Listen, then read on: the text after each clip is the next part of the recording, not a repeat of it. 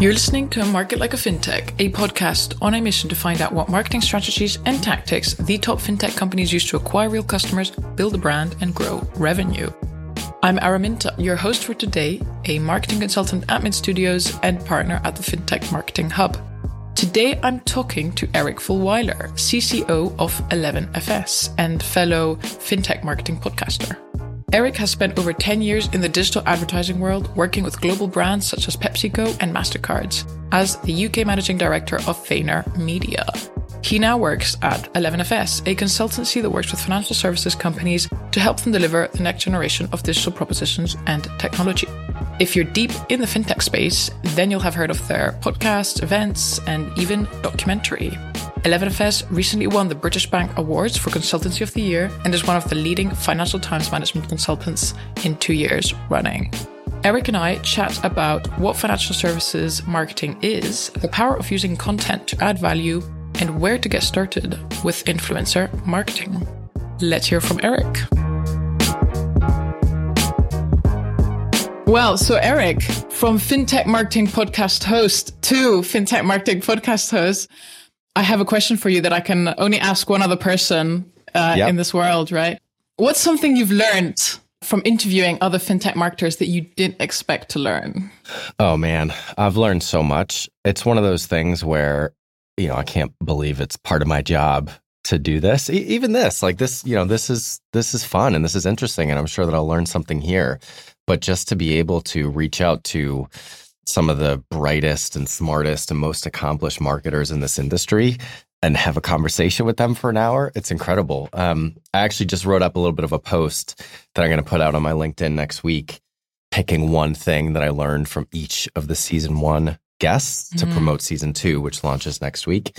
I don't know when this will air, but it'll launch on, I think it's May 25th.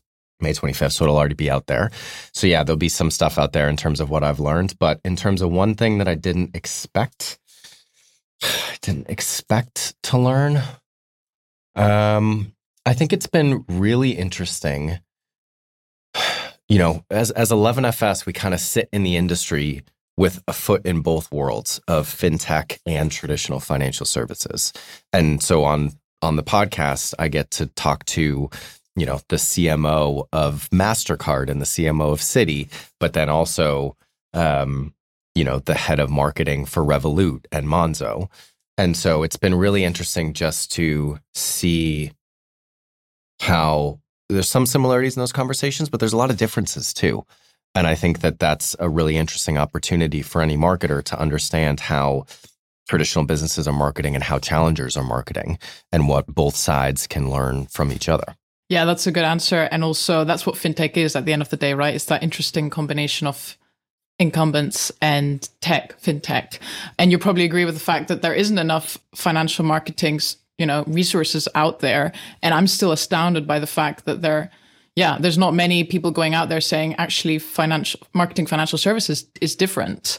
And this is kind of why this podcast is here. And actually this goes on to my next question, which is, how do you think that marketing financial services is different than other industries? Because you've worked in a lot of different, not just in financial services, right? So from your own perspective, how is it different? Yeah. So obviously I've been in the fintech financial services world on the brand side, on the startup side for the last 2 years with 11FS. But my background, 10 years before that, I was in the ad agency world. And so did financial services, but also FMCG and retail and entertainment and energy and everything. To be honest, I think it's different, but it's also not different, right? Because I think that fundamentally, a lot of good modern marketing principles apply to any industry. And I think that is a lot of the opportunity for people out there is not the tactical execution of things that is different industry by industry, but it's the sound fundamentals of good marketing that are determined by human psychology and sociology. Like those are not going to change.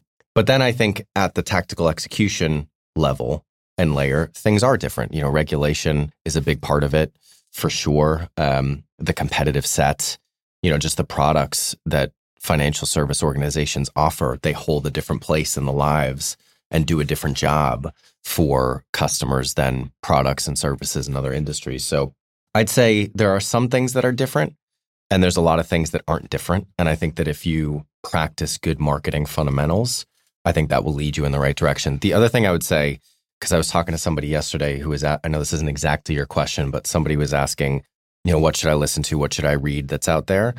And, I have stuff that I read, podcasts and books and, resources online, of course. But the thing that I said to him was, I think the best thing that you can research if you're a marketer is your community and your customers. And I think that's something that a lot of people maybe miss is they're looking for more podcasts and more things of people telling them what to do. But if you go, the role of marketing is to make an organization more customer centric if you're doing it well.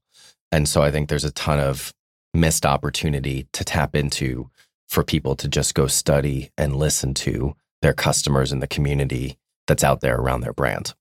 Yeah, I like what you're saying. And I say that too, kind of marketing is like 80% research at the end of the day, because if you understand your customer really well, then it kind of comes naturally in a weird way, right? Would you agree with that? Yeah, totally. I mean, I think good business is 80% research, True. You just think of lean startup and how modern day companies build product. Forget marketing for a second, it's a constant learning process. Even when you're building it, you're researching and you're learning and you're iterating and you're evolving.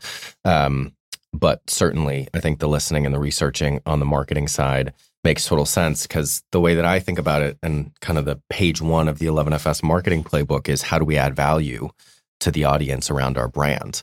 And in order to add value, you need 2 things. You need to really understand what you stand for. For us, that's the future of financial services. But then you really need to understand what your audience cares about, because good marketing sits at the intersection of those 2 things. Definitely. And we will talk about that in a little.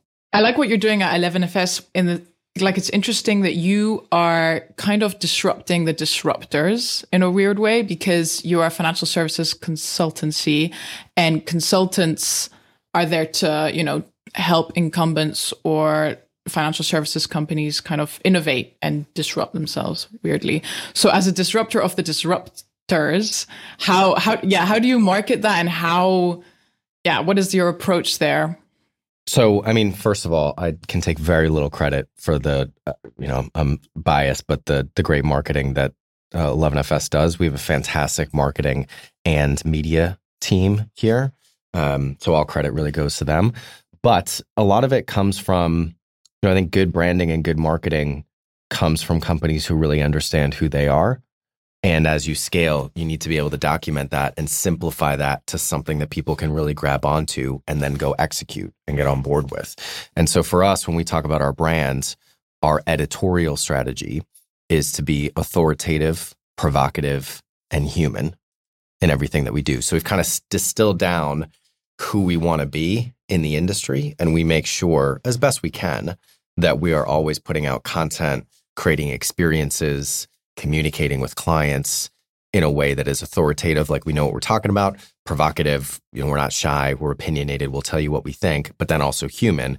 We have empathy for what it takes to run a big bank or a big insurance company and how hard change can be. But those 3 things coming together is hopefully what people get when they interact with the 11FS brand. So it's an exercise in branding, essentially. That's what you're saying. I think so. I mean, branding, but it's also, it's the personality, it's the DNA of the company. So I think, those are kind of the same thing, I think, if you're doing it right. And so for us, and that actually happened before I got here, that APH, as we call it, has been around for a long time, and it guides everything that we do. I like a quote you've written in an article, I believe, which is, you don't have to know the future to be successful. You just have to react quicker than your competition to things when they do change. In what ways does 11FS react quicker than its competition? I guess I wrote it, but I really do believe in that quote. And I think that speed is the most important factor for any organization. You see that playing out when you look at fintechs or any challenger businesses to incumbents and traditional organizations. The biggest advantage they have is that they're able to move faster. And so I think whether, if you're in a small business, continue to move fast. If you're in a big business, regardless of the department, I'd say one of the biggest things you should be thinking about is how can you make your company, your team, your part of the organization actually move faster. So when it comes to marketing in particular, I think that there is so much time and resource and attention lost on people doing marketing for the sake of marketing, essentially overthinking things. Like I really think that that's, I guess it's a human trait in general. But I think when it comes to marketing, I really think that getting something 80% done is better than 100% perfect. And I think if I could make that one change in a lot of the companies that I've worked with and seen, I think it would lead to so much more opportunity because of how much faster you can move. Now, when I say that, a lot of people are like, well, doesn't the quality matter? Of course, the quality matters, but the difference between 80% and 100% is usually the same amount of work as 0 to 80%. And it's usually a subjective opinion about whether you should do this or whether you should do that. And yours as the marketer is not the subjective opinion that matters. It's your customers. And you won't know whether or not they like something or whether or not it works until you put it out there. And so I think in general, as a general rule, there are some things that need to be 100% perfect for sure. But the vast majority of things should be 80% and done instead of 100% imperfect in order to move much faster. Get comfortable with testing, really. Get comfortable with experimenting and getting it wrong. 100%. I think if you're a marketer, you should be thinking about how do you create a culture that looks and feels and acts much more like a science lab than an art gallery internally. And I think particularly traditional businesses and ad agencies for that matter, their cultures feel much more like art galleries. How do I paint the perfect picture as opposed to, oh, that's interesting. How do I test this? What if we did that? What did we learn from what we did last week? So I think you should be much more the scientist than a lot of people are right now. I like that metaphor, art gallery. I can definitely see that in a lot of fintechs and banks. One thing that's unique about 11FS, and this is kind of what you've said before, is that as a disruptor of the disruptors, you're very marketing and brand led rather than sales led, which is different to other consultancies. And I think you might agree with the fact that this is a trend we're seeing across the board, not just fintech, but in general, marketing and branding is taking a much bigger kind of role in today's companies. Do you think more consultancies should try and be more marketing and brand led, or is that just what 11FS is as a personality, as a culture? I think you should be more of who you are. And I know that sounds cliche, but I think that organizations have a DNA and natural talents and not talents, weaknesses, just like individuals do. And oftentimes they come from the CEO or the leadership team. Part of why we have the brand that we do and the marketing firepower that we do is because David, our CEO, and the team that founded the company was very marketing and brand oriented. So it's natural. It works well for us. If you try to take our model and force it into a company where the CEO or the leadership team is very sales oriented and doesn't value brand as much, it's not going to work. So I think it's more about doubling down on your strengths and who you are.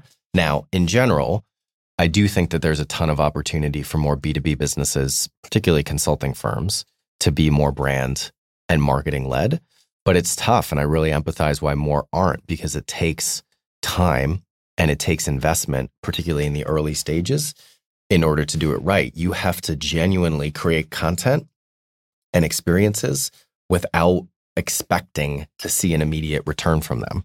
Because one, it just won't happen. It takes time and it's a complicated sales funnel. And two, if you create content trying to convert people or generate revenue for yourself, the content's not going to be as good because you're doing it for you as opposed to for them. And the whole thing about content marketing at scale, building a modern media company around what you do, which is how we think about it. We're building a modern day media company around the future of financial services, is you're doing it to add value to the audience. So you have to be very comfortable with that. Otherwise, you're not going to be able to do it well. But in general, I think for people who can get on board with that and really do understand it and can get the right people on board to help execute it, I do think there's a tremendous amount of opportunity. When you say add value, is that synonymous with creating content, really? I think there's a lot of different ways to add value, but in order to add value to a lot of people at scale, content or events are big avenues to be able to do that. And different types of content. You know, we do podcasts, we do newsletters, we do reports, we did a movie, a documentary when I first joined a couple of years ago, which was fun. We do a lot of events, big events, small events. So yeah, I mean, adding value is the North Star for us. That's the question that's always in our mind. How do we add value to financial service professionals through what we stand for, the future of financial services? And that can lead you in so many different directions. And it's kind of a fun brief to work off of. but content is the biggest channel for us to be able to do that. Yes. And that's why people are saying every company should be a media company in a way, because that's one of the best ways to add value. I like what you're saying that, it's about the DNA of the company. However, as a consultancy, you're talking with incumbent banks who we could all agree that their marketing is it doesn't really hit the mark. It's too dry. They don't understand their customers. And you could argue that the CEO or the leaders are like that. They're bankers, they're not fintechs. So what do you say to them? Do you really say, okay, you're a banker, stick to that kind of DNA? Or are you trying to encourage them to disrupt, to change their thinking and be like, okay, well, actually, maybe we want to, in order to survive or in order to increase our whatever, the values that you care about, you're going to have to change. So how do you kind of work with those two different mentalities, I would say? I think it really depends on the individual, and this is my opinion. There's a lot of people that have different opinions. There's a lot of brilliant marketers that work at big banks and incumbent financial service institutions who, it may is working fine for them. I mean, you can't actually know what's working or not working as an outsider in marketing. I can say what I think about things, but what really matters is what's the results that it's driving on the back end. Like I could say that ad is great or that ad is terrible, but it doesn't matter if it's moving the needle or it's not moving the needle. So it's not really on me to tell people that they should change. Now, in general, I do think that there's a lot of opportunity for traditional organizations in general, but certainly financial service organizations to take more of a challenger approach in their marketing. And that really means, and it's much like how we think about the propositions that we build for our clients, marketing that is agile, marketing that is intelligent, marketing that's contextual to the world that we live in now. So I think if you can focus on those things, how do you get faster? How do you get more flexible? How do you make sure you really understand the channels where people are spending their time and attention and produce content that's contextual to those channels? And how do you make sure that what you're doing is informed by data and insight, not just creative subjectivity? I think for most organizations, they're big organizations, there is opportunity if they can do more of those things.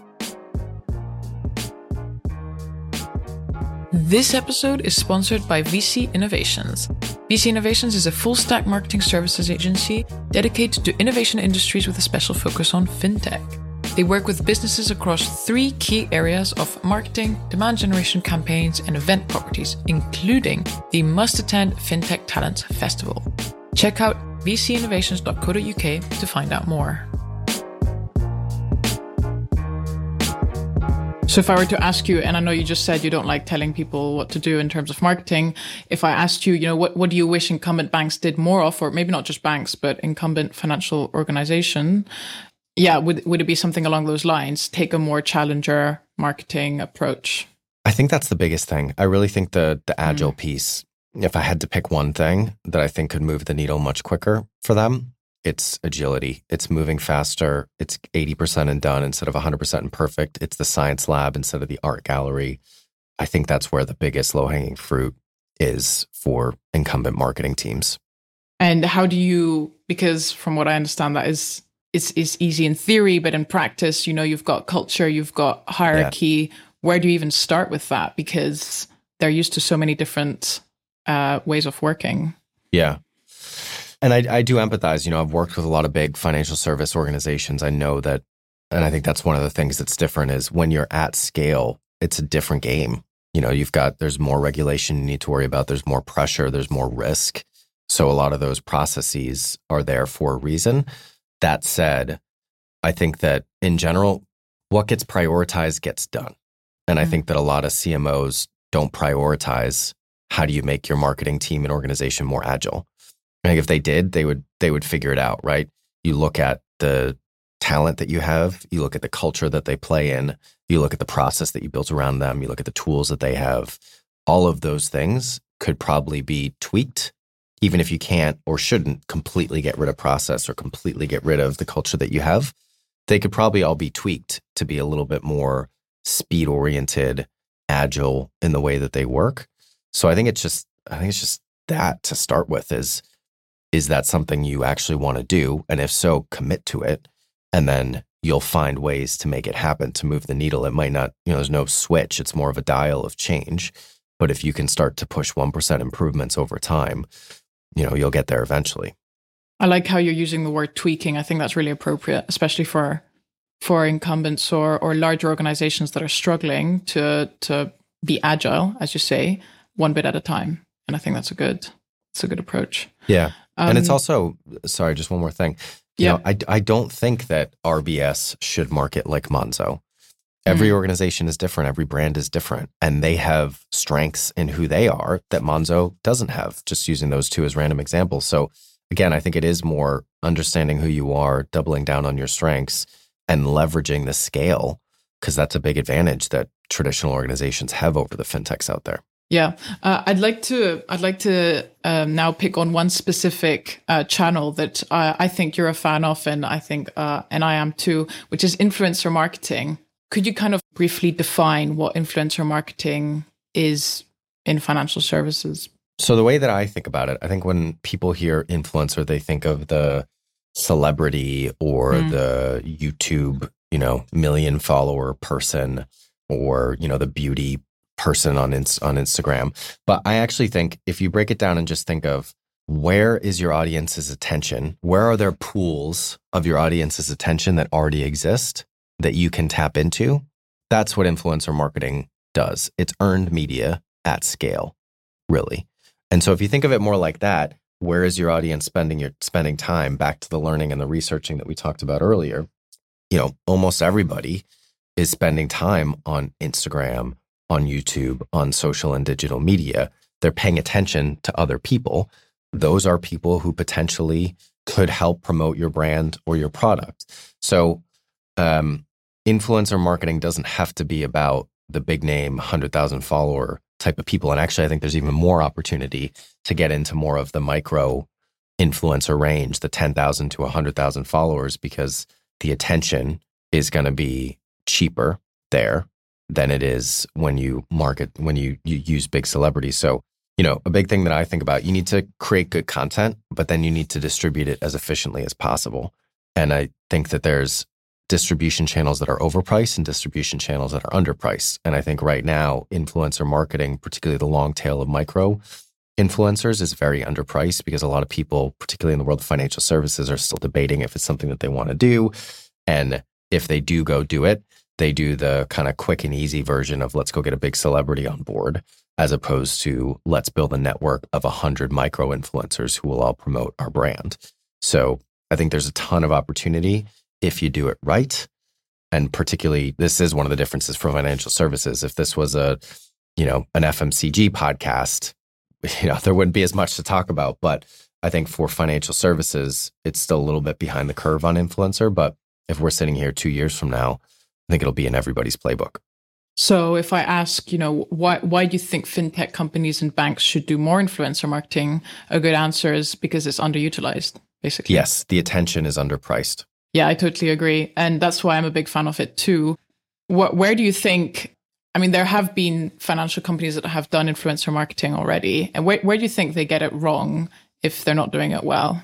I think there's a lot of them that aren't doing it. And then, again, wrong depends on whether or not it's driving the business results for you. Sure. But in general and in theory, I think the most opportunity is pushing for that long tail of micro influencers. Because I think most banks or most financial service organizations, if they are doing it, they are focused more on those macro celebrities. They get 3 to 6 big influencers on board, as opposed to 300 to 600 micro influencers, where the attention's underpriced. But also the other thing with influencers is that, it's like that saying, people don't like ads, they like good content. And oftentimes, it's harder for a marketing team, a brand, to produce good content because, it's not as natural. Like, people will engage more with influencer content than they will branded content in general. Obviously, there's exceptions, but that's the other opportunity with influencers, is that typically the content's more engaging. Yes. And also kind of the work has already been done, right? The influencer already has that trust and you're just having to channel that. Yeah, really. Exactly. And the other thing, I know I'm getting pretty tactical in this right now, but I think that's the first step that people need to get on board with, is influencers as underpriced distribution and more effective engagement. The next thing that I think is a huge area of opportunity is actually influencers as content producers for the brand. Mm-hmm. If you have 300 to 600 micro influencers that are in your network distributing, messaging about your product, that's 300 to 600 pieces of content that you can then feed into your content factory that you don't have to pay in-house or agency resources to produce, and is probably going to be more effective because influencers are naturally going to be better at Instagram content or YouTube content, whatever their channel is, than your teams will be. So I think it's influencers as distribution, but also influencers as production. That's good. And I think both B2C and B2B fintech companies can do influencer marketing. It's not just a consumer thing, right? Yeah, because again, if you replace the word influencer with where's my audience's attention, people are spending time on social and digital media channels, and they're listening to other people and other organizations out there. How can you tap into those pools of attention? That's what you should be thinking about. So if someone's listening, founder or marketing, working for a fintech company, and they want to get started with influencer marketing, where would you suggest they get started? I guess my kind of snarky answer is to, just start doing some research on it. I'm trying to think of a more helpful answer than that. I think, to what you said about my quote of you don't need to predict the future, you just need to get there faster when it happens. I would just get started getting started, depending on the organization. Mm-hmm. If you're in a fintech, it might be easier to get approval to go do it. If you're in a big organization, it might be tougher, but just start, Science Lab, not Art Gallery. Get one influencer up, see how it works, build it into your next campaign. Just get started getting started. Try to move fast to the agile piece of what I was talking about. I would start there. I mean, you can certainly look at what other, what your competitors are doing. I would look at FMCG and retail and some of these industries where influencer is more accepted and really done by everybody to see what best practice looks like. But I think it's that. I think it's a default to action. Just get out there and try it. I like what you're saying. Look at what competitors are doing. So what in your opinion, what is a good example of a fintech company doing influencer marketing? And it doesn't have to be B2C. And it doesn't have to be someone like, I'm just thinking Mr. Beast, for example. It doesn't have to be someone huge like that. I actually don't know. I don't know. I there was an article in Tearsheet that I commented on. Revolut was doing something with Anthony Joshua, which is influencer. But again, that's the macro influencer, not the micro influencer. I personally have not come across a fintech that, at least for me, that I've seen as like a consumer. I'm sure they're out there. If anybody's listening and doing it, I would love to hear and see what you're doing. Eric@11fs.com. But I personally haven't seen it, which is part of why I think there's a lot of opportunity, because I'm the target market for a lot of these companies, and they're not reaching me with any influencer marketing right now. Well, I can talk about one, and this is the one that I always use as an example because I only found out because of previously what I was doing. So it's not that obvious. PensionBee. PensionBee, right? Yeah. They've partnered with personal finance bloggers, and these are bloggers that not everyone knows. They're influencers. It's people that's very niche. It's a very niche area. You're basically writing articles every week about how to manage your money. And this personal finance blogger called Lynn Beatty, and I know her because I used to be part of this community, basically. And I noticed one day I was walking through the streets and I noticed her on an outdoor campaign of PensionBee. And I was like, what? I know this. I know her. What is she doing on an outdoor campaign? And then I did a bit of research, and turns out she's kind of partnered with PensionBee, and she's written a lot of articles for PensionBee, and PensionBee have promoted her also a lot, obviously, on those outdoor campaigns. And she's a big fan of them, and she talks about them regularly. She even has a podcast. She's also done a customer video testimonial. She was one of them. And I love that. And I think that's a great example of influencer marketing. She's not well known in the world, but she's well known in the personal finance community. She's very, very kind of relevant to PensionBee because managing money, all that. And she talks a lot about pensions. And they're kind of partners. And she's only partnered with one other organization. So it's like the only brand she's partnered with. So it's not like everyone's doing it or all personal finance bloggers are partnering with someone. So that's just my kind of example that I use. Do you think that's influencer marketing? Yeah, for sure. I mean, it's, again, if the principle is where is your audience's attention already and how can you tap into it, that's definitely doing that. That seems to me like more of the macro influencer, let's do a partnership with 3 or 4 people and really make a big thing, as opposed to the longer tail, how do we get 300 to 400 personal finance bloggers on board, which I think is where there's a huge opportunity. But yeah, that would check the box for me. I mean, they've probably partnered with other personal finance bloggers, to be fair. But this is one I saw and I thought it was very interesting. Yep. So my last question for you, Eric, is you've mentioned before on interviews and in your articles that you're fascinated by what makes people tick and how to change their behavior. So, and you probably think about this a lot. So I'm actually, and it's also something that I'm interested in. So what is, recently, what is a realization you've had about what makes people tick? Oh, that is a good question. Realization about what makes people tick. I think that, naturally, so yes, I'm very interested in what makes people tick, right? My dad was a psychiatrist, growing up in that environment. And also I'm just very interested in psychology and sociology. I'm interested in the human nature behind marketing. And that's why I'm very interested in like what I do, because it's about how do you change perception and how do you change behavior, which I think is fascinating. Everybody sees the world through the perspective of who they are. I am much more of like a rational, IQ, X plus Y equals Z type person. And I think over the years, particularly working in a consulting firm the last 2 years, I think it's been amazing to see some of the people operate here with how they build relationships with people. And that naturally translates into branding and marketing as well, right? We talk a lot about in the fintech world, how do you build a community around your brand? It's relationships, that's shared experience. And so I think that's been interesting to me. And thank you for asking me this question because it's made me think about this. I think that's really interesting is, as someone who maybe didn't naturally was much more about the rational rather than the emotional and the kind of like, the logic as opposed to the human touch to everything. I think it's been really interesting to learn and just see how valuable relationships are in the perceptions that people have and the behavior that they take. So that's where I go with that answer. That's a really interesting realization because I actually came to that realization recently too. And I tweeted something along the lines of, I've realized that everything is politics in a weird way. It's all about the connections you have. Although politics is cutthroat and it's not, I don't want everything to be politics, right? That would be a nightmare. But it's kind of that, it's connections. It's all about relationships. So it's kind of... And it's also, politics. I'm sure I actually don't know the official definition of politics, and I'm sure you could take it in different ways. But to me, it's like politics, particularly when you think of organizations and in a negative connotation, it's about perception versus reality, right? It's how people think, the relationships they have, as opposed to what's actually being done or what's actually happening. But perception is reality for humans. We're not computers. And so I think that, similar type of thing, the perception, the relationship, we're human beings at the end of the day. And that really matters to us and who we are. Yeah, definitely. Well, that's a perfect place to end. Thank you so much, Eric, for coming on. It's been a pleasure. Thank you for having me. Appreciate it. Thank you for listening to this episode. You can find all the information and show notes over at fintechmarketinghub.com. If you'd like to come on the podcast or just share some feedback, don't hesitate to get in touch with us. We're always looking for ways to improve the podcast. That's all for today. See you next time.